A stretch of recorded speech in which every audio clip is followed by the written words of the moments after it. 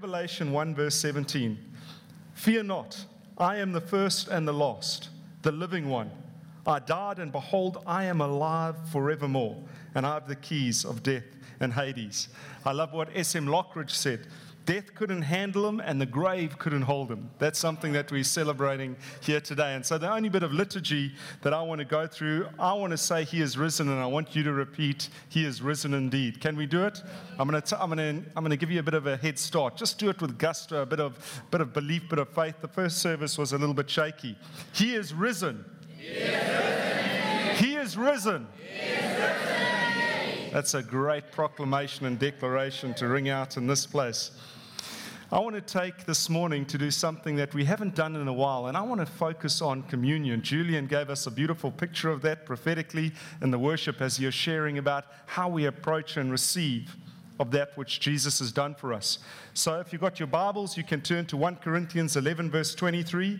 I want us to just take a moment to look about how we come to the table of God to receive all that Jesus has made available in and of Himself. And I want us to do that with joy and expectancy and faith alive in our hearts. So I just want to take a moment to share around this. 1 Corinthians 11 23. For I received from the Lord what I also delivered to you, that the Lord Jesus, on the night that He was betrayed, took bread, and when He had given thanks, He broke it and said, "This is my body, which is for you.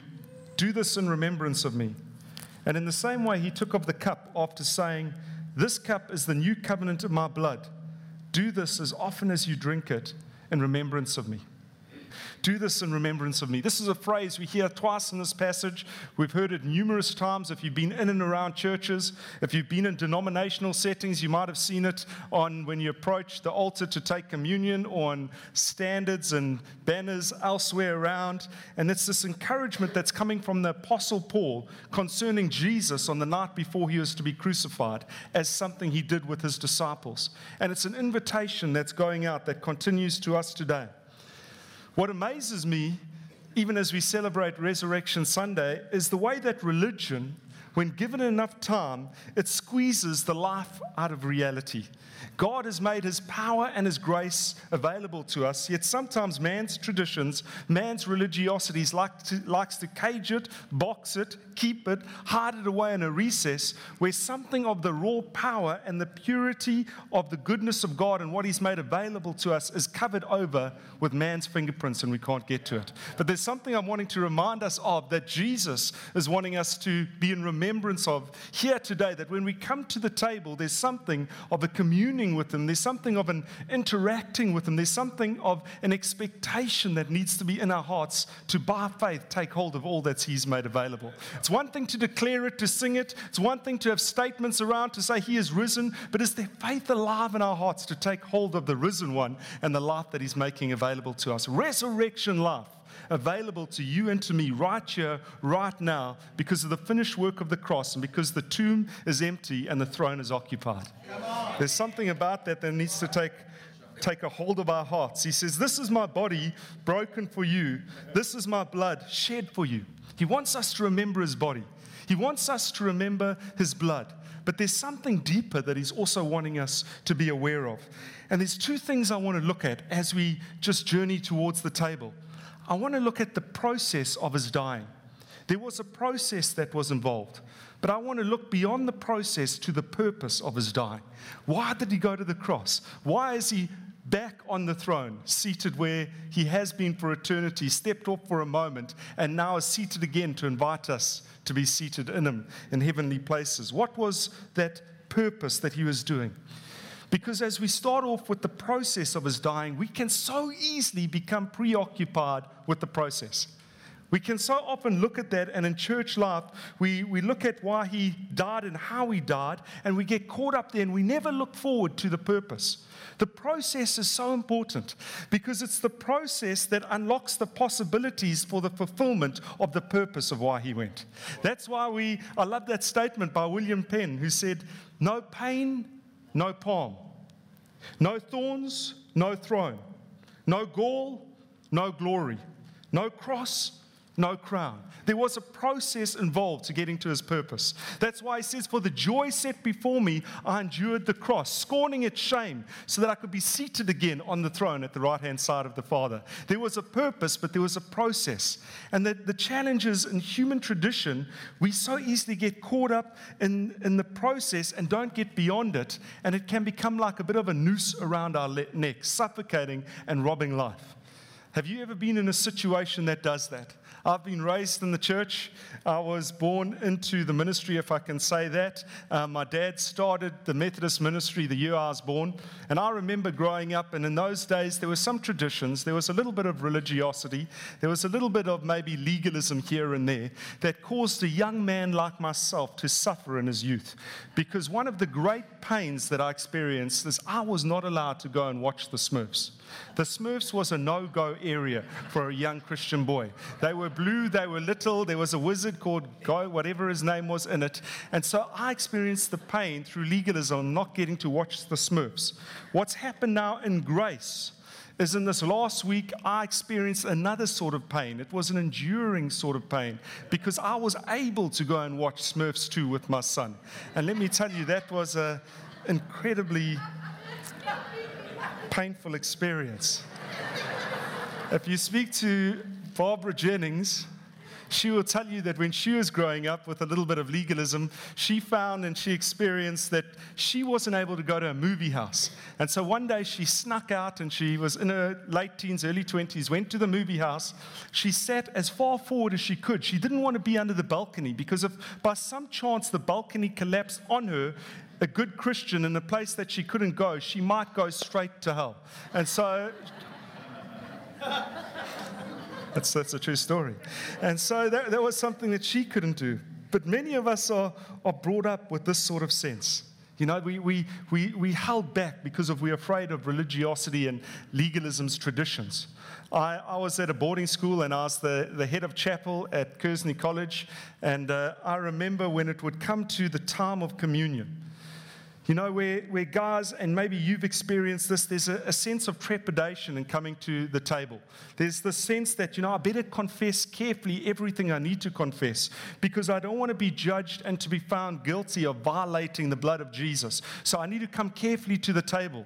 The problem was, as I was officiating with the reverend, the breaking of bread and giving the wafer and giving the cup that represents the blood, these Kearsley boys had just come back from their weekend. It was the Sunday night chapel service, and you could never repent enough in just a few moments of hearing that communion is coming. You need weeks and weeks to do that. And so these first team rugby players, their eyes would be big and they would be intimidated because of the table. There was the sense of trepidation. There was the sense of, you know, I'm not good enough. Others come and there's the sincerity. They come and it's a heavy atmosphere. It's a somber atmosphere, and they think they must come and they make themselves as small as they can be as they approach the table. There's these various ways we approach. We need to examine ourselves, it says. But what do we examine ourselves for? Is when he says, do this in remembrance of me, is that meant to provoke a fear in us and I must examine myself in fear in my approach? Or is it meant to provoke a faith, a joy, an expectancy that I examine myself to see if that's alive in me as I approach the table to participate in everything he's made available? How are you going to approach this Resurrection Sunday to take hold of all that Jesus has made available to you and to me? Just a bit of a background. Paul is writing this to the Corinthian church. He started off in chapter 1 by commending them. He's commended them on their freedom and the gifts of the Spirit and how they flow. But he's come to a plot where he's challenging them. He's using strong words. In chapter 11, verse 17 to 19, he says, I'm not going to praise you for what you've done with the Lord's table. You know, he's probably part of the problem in some degree because he's obviously created an expectation in them that they can come to celebrate. This is a joyous table. This is a triumphant table. And he's led them for about 18 months. He's been leading that church, but he's been away for about 5.5 years. And he's writing to them because he's heard what's happening. They've started to come and they're celebrating, but it's all about themselves. They're feeding themselves to their fill without sharing with others. They're getting drunk. They're doing all of these things. And Paul is writing to them, and let me say, if he hadn't created the expectancy that it's a place of celebration, I don't think they would have ever got to here. But he's writing, he's saying, what are you celebrating? You've taken the celebration into your own provision, your own strength, your own control, rather than coming and celebrating with the excessive abundance of the supply of what I've made available to you in and of myself. It's not eating till you're full and drinking till you're drunk. It's partaking of what I'm going to fill you with, my nourishment and my strength ongoingly, and of my blood which washes you, cleanses you, and causes you to be a new creation, white as snow. And so he's challenging them. He's saying, where are you in this? Because in the midst of this unruly feast, he's saying you're missing the key thing. And there's some words we see that jump out to us that I want us to look at just before we also partake. And the first word is worthily. He speaks of partaking in a worthy manner, not partaking of an unworthy manner. What is he talking about? You see, one interpretation would mean I've got to make sure that I'm worthy. I've got to stir up, I've got to muster up, I've got to whip up all my worthiness. I've got to make sure I'm good enough, that I've done enough, that I've been enough, that I've achieved enough. I need to make sure that I'm in that place when I come to the table. That places a huge pressure on ourselves. That's not what he's saying when he says we ought to examine ourselves. That word examine means to test oneself, passing a test. What is the Lord testing? Is he testing how perfect we are? Is he testing how deserving we are of his grace? Or is he testing that we understand, we recognize, we have faith, and we believe in everything that he has made available to us in and of himself as we approach the table? What is he testing to see? Have you done it? Or is he testing to see, are you in faith that he's done it on your behalf and mine? What's he examining, and are we passing that test? Because we need to be coming today remembering what was accomplished at the cross, what's accomplished with him seated on the throne, so that we can partake of everything that's available to us right here, right now, because of the resurrection life that we have available to us. We need to examine ourselves and see, are we in faith? Are we taking hold of that?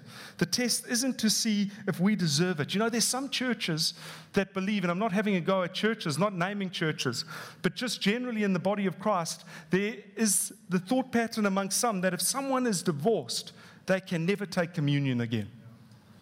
That is a crazy thought to me. That if someone is weak, they cannot come to the table to receive the strength of what the Lord's made available to them. That is like saying to someone dying of malnutrition, you need to get better first and then you can come and eat. It's a crazy thought. It goes against everything I know of who Jesus is, because he's not trying to cause us to observe a ritual. He's trying to get us to come to a place where we can receive the grace that he has made available in and of himself. That's why he came down from the throne. That's why he took up inhabitation amongst us. That's why he let the destitute, the outcast, the broken, the needy, the unclean, those that no one else would touch or speak to, he let them come to him. Why would he suddenly say, I'm holding you at arm's length, you're not good enough, when he came to say, I am the one who is making you worthy? He's saying, come and partake, come and receive life. The very purpose of the table is to minister strength to you where you don't have it, to minister grace to you where you cannot achieve it, to minister love to you where you felt so distant and unloved. That is the beauty. It is one of the greatest expressions of the love of God in Christ Jesus to you and me that we get to participate in. It's not just a symbol, it's a reality, spiritual reality. And so how are we approaching? We do need to examine ourselves. It would be crazy of me to come to the fullness of what's on offer in terms of who Jesus is and what he's done, and to think, no, I don't need anything. I need to examine myself and say, Lord, you know, I seem to not be living true to the identity you say of me. I seem to be thinking in old patterns. I seem to be behaving in old ways. I seem to be held in bondage by things that you have broken me free of. And so I'm coming to your table and I'm saying, Lord, I need your grace. I need your mercy. I need your love. I need your empowerment. I need your life to infuse my life so my life can start to look like your life. It's where we come to a place and think, I'm not just going to ingest some symbols physically and feel full because I've satisfied some legal requirement. But I'm going to digest something of a spiritual reality that sets me into a freedom and a liberty that in my life I'm starting to be transformed to look like the one whose light fills mine.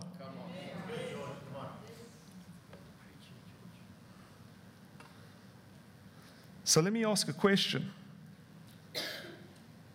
because I know that there would be some who would be saying, no, we need to be worthy in our approach. Let me ask this question: who is worthy to come to the table? Because I've settled it in my heart, there's nothing I can do, nothing I can ever achieve, nothing I can work up, muster up, whip up. There's nothing I can ever do that'll be worthy of what He did for me on the cross. There's nothing I can ever do that would be that beautiful and that powerful and that life-changing and history-shaping and cosmic reordering as what Jesus did on the cross. Who is worthy to come to the table? None of us are. But Jesus died to shower us with His grace so that we get to come through Him, the one who is worthy, to receive all that He's made available.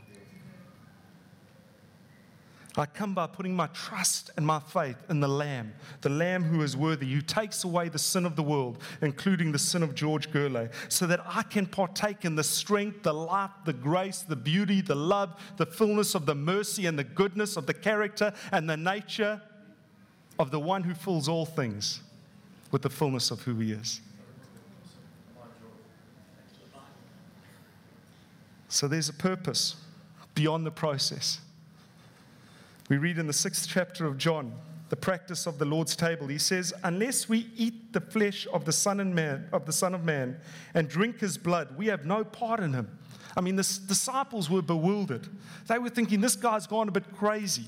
He's speaking about cannibalism here. What is he talking about? But Jesus was foreseeing a moment that we are now in, where we get to partake of His life, where we get to partake of His body, where we get to partake of His blood, and we get to do it with understanding. No longer are we seeing it as cannibalism, but now we are seeing it as the very source of life that enables us to live in the fullness of life.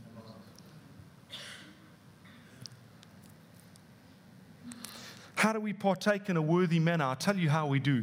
We partake in a worthy manner by ascribing worth to the one who has done it all and receiving that which He has done. It's by placing faith in the one who has done it. We recognize His worthiness, which makes us able to approach it in a worthy manner. That's how we examine ourselves. That's how we examine if there's faith alive in our hearts. That's how we approach the table. There's another verse that speaks to us today as well, where it says, if you partake recklessly, you may get sick. Why does it say that? I want to suggest that one of the reasons that it's saying that is because people come and there's no faith alive in their hearts to take hold of what's available to them in the approach. It's like saying, I'm going to come, and you go through the emotions and you take of the table, and maybe you're doing it very sincerely, but you're doing it and you're only coming and not expecting anything of God's grace, His goodness, His strength, His healing power to be at work in you. So there's limited power available to you because you're not realizing, as in Isaiah 53 verse 5, that it's foretelling that it's by His wounds you will be healed. And you're not realizing that 1 Peter 2 verse 24 that says that by His wounds you have been healed. And so you're not understanding, examining, discerning, taking hold of that which is available to you. You're not receiving the fullness of it.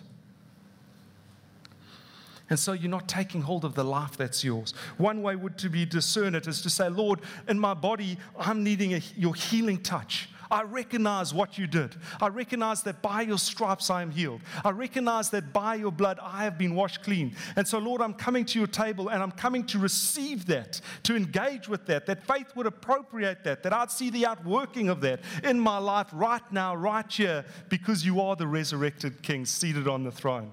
And you're wanting to administer and disperse that which you've made available to us. You see, it's faith that appropriates the power. There's no power in and of itself in the sacraments. It's faith that appropriates it. How are you approaching the table? How am I going to approach the table of what He's done? And as we do that, there's two things in remembering I just want to end with. Two possibilities. There's two ways to think of it. You know, we can approach with the sense that, as I say, where it's all about the process, and we can think He is wanting us to remember this when He says, do this in remembrance of me. He's wanting me to remember the nails. He's wanting me to remember the crown of thorns. He's wanting me to remember the spear. He's wanting me to remember how much it hurt Him. He's wanting me to remember that I'm guilty. You know, that's one way we can think He is telling us to remember. But I want to suggest another way. I want to suggest that He is wanting you to remember every time you take the bread, every time you take the cup, that His blood was shed for you, and it's a once and for all shedding of His blood to cover all your sins so that you can live with no condemnation. I'm wanting to suggest to you that He wants you to remember when you come to the table and you might be sick and afflicted, that it's by His stripes that you are healed. He is your healer and you can receive healing. I'm wanting to suggest that when you feel plagued by the enemy, when you feel held in bondage, that He is the one that has overcome the enemy at the cross. He abolished its power, the principalities. He abolished anything that could be operative. He made an open spectacle of them so that you and I can receive the fullness of life that is available to us. I want to suggest that this is what He wants us to remember, that He is a mighty Savior who has washed us, cleansed us, provided us with strength and healing and everything we need for life and godliness so that we can live victoriously in the one who has overcome and who is the champion seated on the throne. I'm wanting to suggest that there's meant to be an expectation, a celebration, a faith alive in us when we approach the table, and it's not meant to be a somber, defeated approach, beggingly to the table, to that which He has said, come and partake, come and participate in, come and engage in, come and be involved in, come and get into that which I've made available to you. Come boldly because I've given it boldly. I've done it for everyone to see. I made an open spectacle of the enemy and a spectacle of myself that I wasn't ashamed for because there was a joy in my heart that I was doing. So I despised the shame of the cross, but I took joy in being seated on the throne and saying, even as you are co-crucified with me, co-buried with me, you can be co-raised with me, co-seated in with me, so you can have communion with me and partake of my life. Come and partake. Because this is a table of provision. This is a table where there's abundance. There's a table where there's excess. I want to say that Paul would have had no problem if they were overindulging, if they were getting excessively intoxicated with who Jesus was when they came to the table. His problem was that they were getting caught up in the physical and what they were ingesting, and that's got no benefit. But he is saying, if you are digesting the spiritual life that is available to you in and of me, you can never have enough because there's always more of His abundant supply. Man, I'm enjoying this Easter message.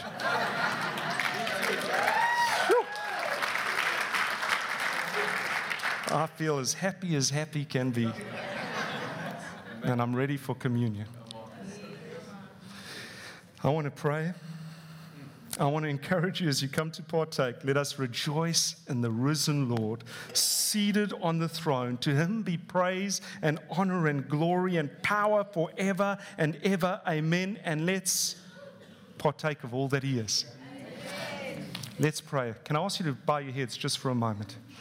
I don't want us to profess something we don't possess. I don't want us to profess something we don't possess. Let me explain that for a second. We need to know what we have by faith to declare it.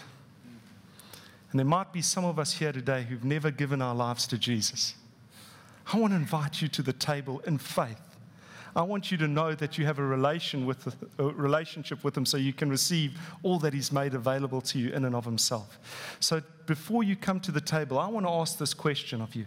If there's anyone here, I'm inviting everyone to the table. So if there's anyone here who hasn't yet given their life to Jesus, who's heard about this and thinking, Lord, I want to partake of all that you've done, I want to ask you just to raise your hand for a moment while every eye is closed. I just want to be in agreement with you so that I can just be in faith with you as you do that. Is there anyone here that has never given their life to the Lord? I want to give you just a moment to raise your hand. We had 2 people in the first service. Anyone here?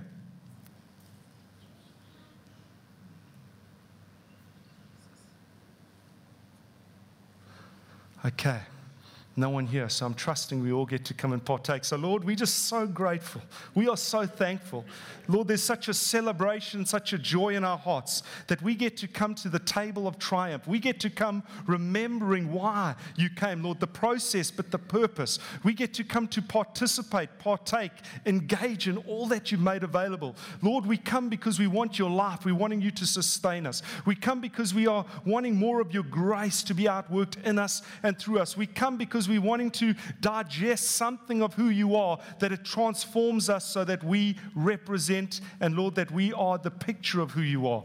We are in your likeness. We want your life to be in our life. And so, Lord, we thank you for the table. We thank you for your body that was given for us. We thank you for your blood that was shed for us. And I pray, Lord, the fill out working for everyone that comes in faith to encounter you afresh at your table today, where we come face to face with the face of God, even as that means the table of your presence. In Jesus' name I pray.